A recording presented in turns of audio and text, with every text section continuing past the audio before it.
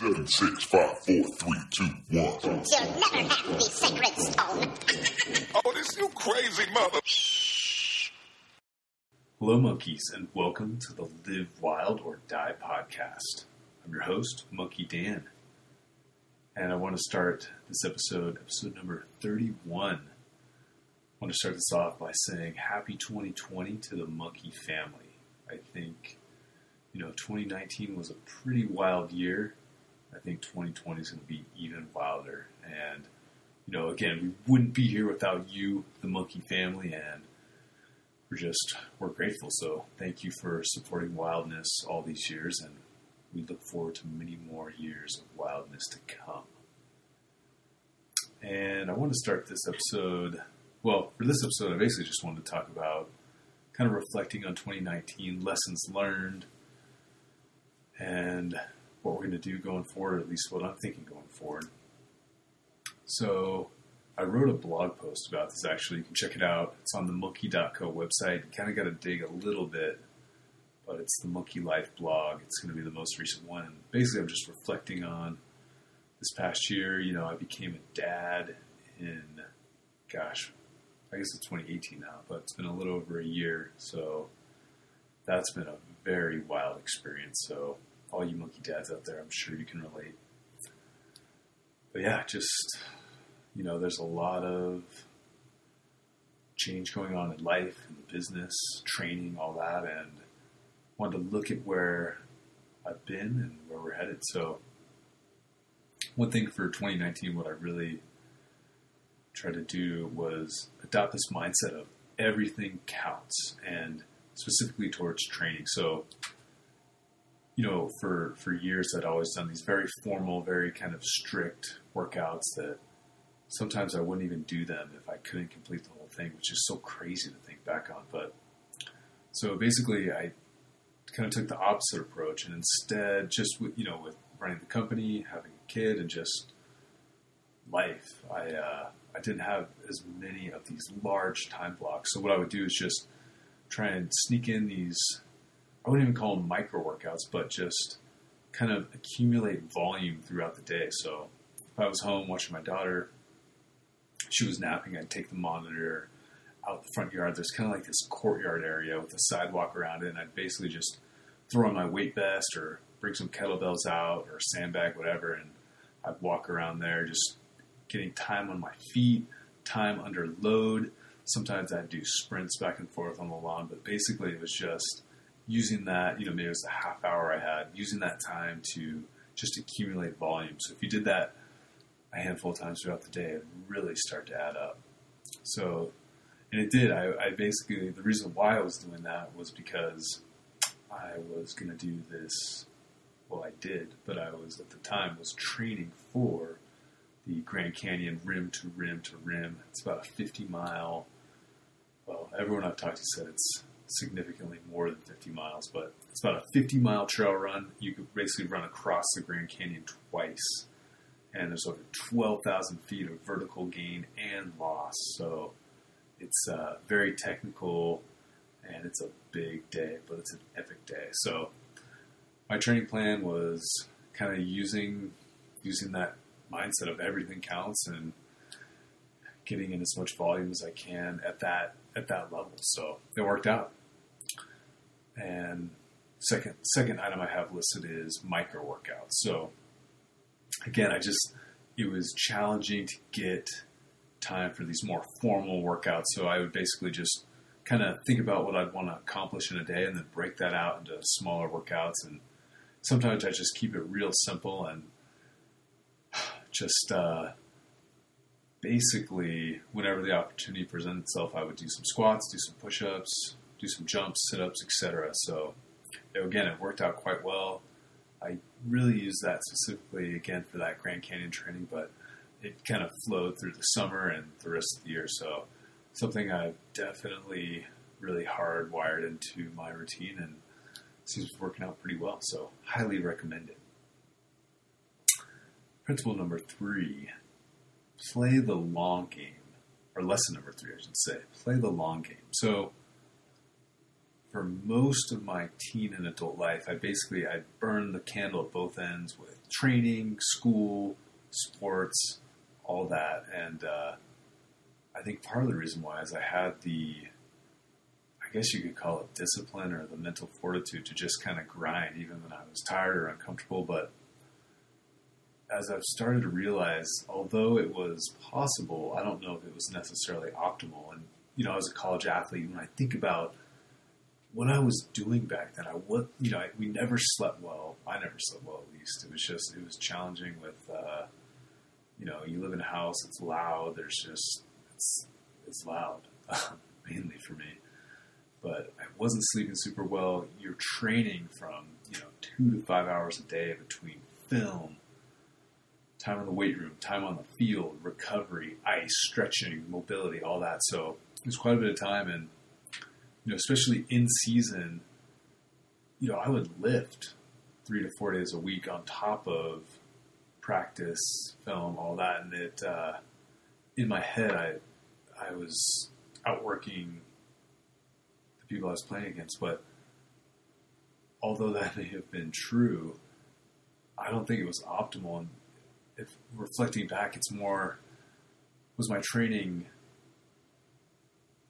smart for what I was trying to do? And I always felt burnt out. I always was tired. I felt like maybe 80 to 85% most of the time. I never felt fully recovered. I never had that snap, that spring. And so for this lesson learned number 3, play the long game. It's recognizing that you can only burn the candle at both ends for so long before there's no more candle. So I've really kind of taken a more thoughtful approach to training, and I probably, quote unquote, train more than I have been, in the sense of I'm constantly mobilizing, stretching, doing micro workouts, going for walks, going for runs, lifting, obviously using IsoCore, Pocket Monkey, Monkey Bars, whatever happens to best fit my environment at the time. But I'm doing all this training, but it's in a much more thoughtful approach. So I was kind of going to the death all the time, just going as hard as I could. I felt like if you left anything in the tank, you were a softie, basically. But kind of my approach has shifted to this mindset of, I think it was a Bruce Lee quote where, gosh, I'm going to totally butcher it, but there's this Bruce Lee quote where he basically says, you should always be prepared to fight. So if you train too hard, you're exhausted, you're not going to be able to win the fight or fight at all. So I'm kind of doing most of my training with that kind of attitude. And then I'm still going hard on days and just, totally emptying the tank out, but it's much less frequent than it was before. So again, I think it's just a smarter approach to training. Volume-wise, it's probably the same or more, but it's just the exhaustive nature is much less. So I'm still kind of experimenting and synthesizing thoughts, but yeah, that was a major lesson learned. And I feel great. I have more energy, and again, I think I'm as fit as I've ever been. So the fourth lesson learned here I have is food matters. And why I wanted to bring this up is there's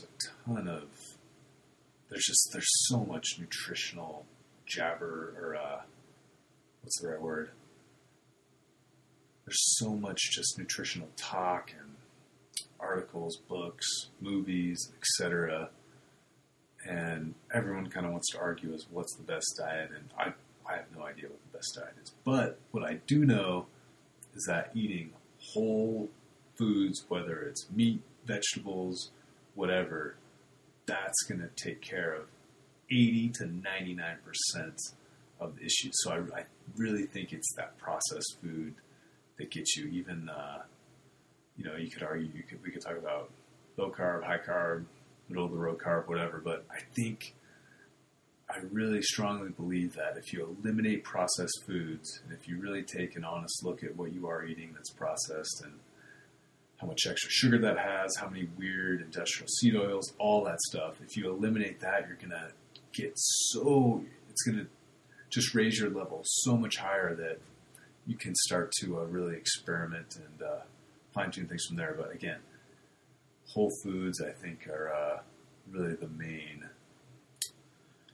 the key to all this. And, you know, there's articles that will come out saying this food is going to kill you, or there's this new superfood, whatever. It's very fatty, as in F-A-D-D-Y or F-A-D-Y, however you want to say. But you kind of got to ignore that and just, again, keep it simple. Think about, there's a great quote like, what would your great-grandparents eat? You know, it's simple, just like training. So food does matter.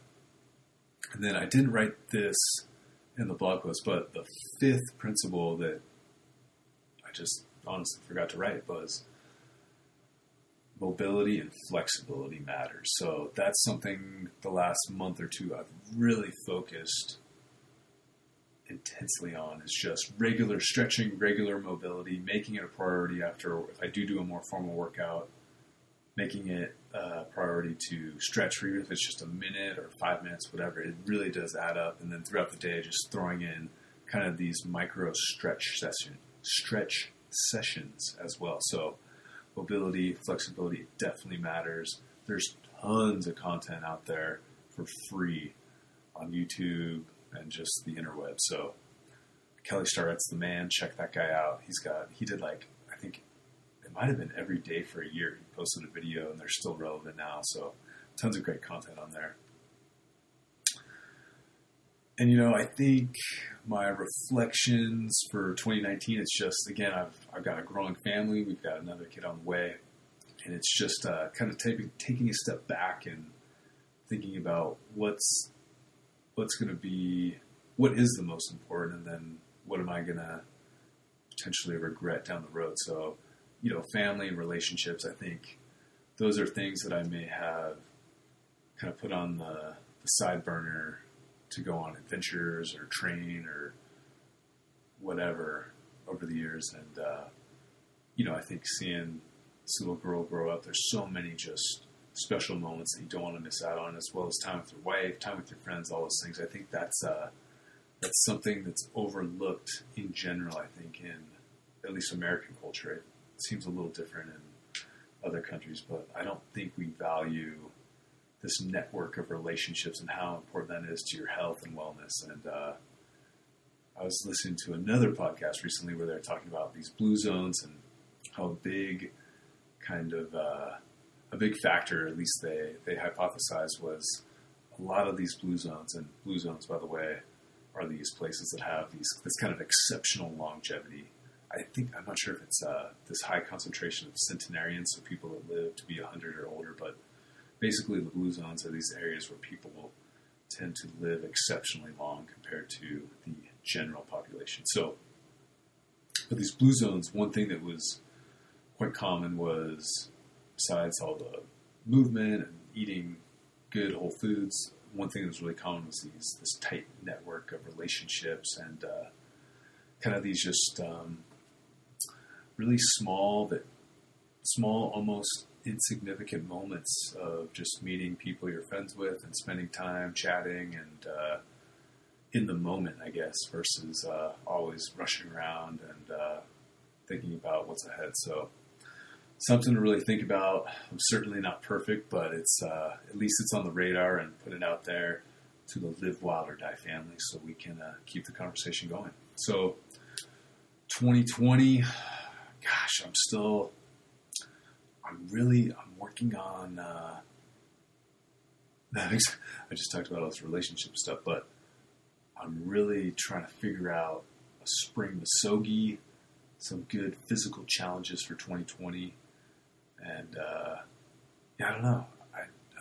I've always kind of had this pretty focused idea of what kind of I want to be training for, but I have an idea it might be another long run. I'm thinking actually there's this 100-mile mountain bike ride I've wanted to do for a while. Nothing too crazy, just cover a lot of ground in some beautiful country. So thinking about that, thinking about some different fitness goals. Oh, that was one thing I wanted to share with you guys. So New Year's Day, I woke up and, man, the week or two before, I got a little bit sick. I think I had like norovirus, which was a bummer.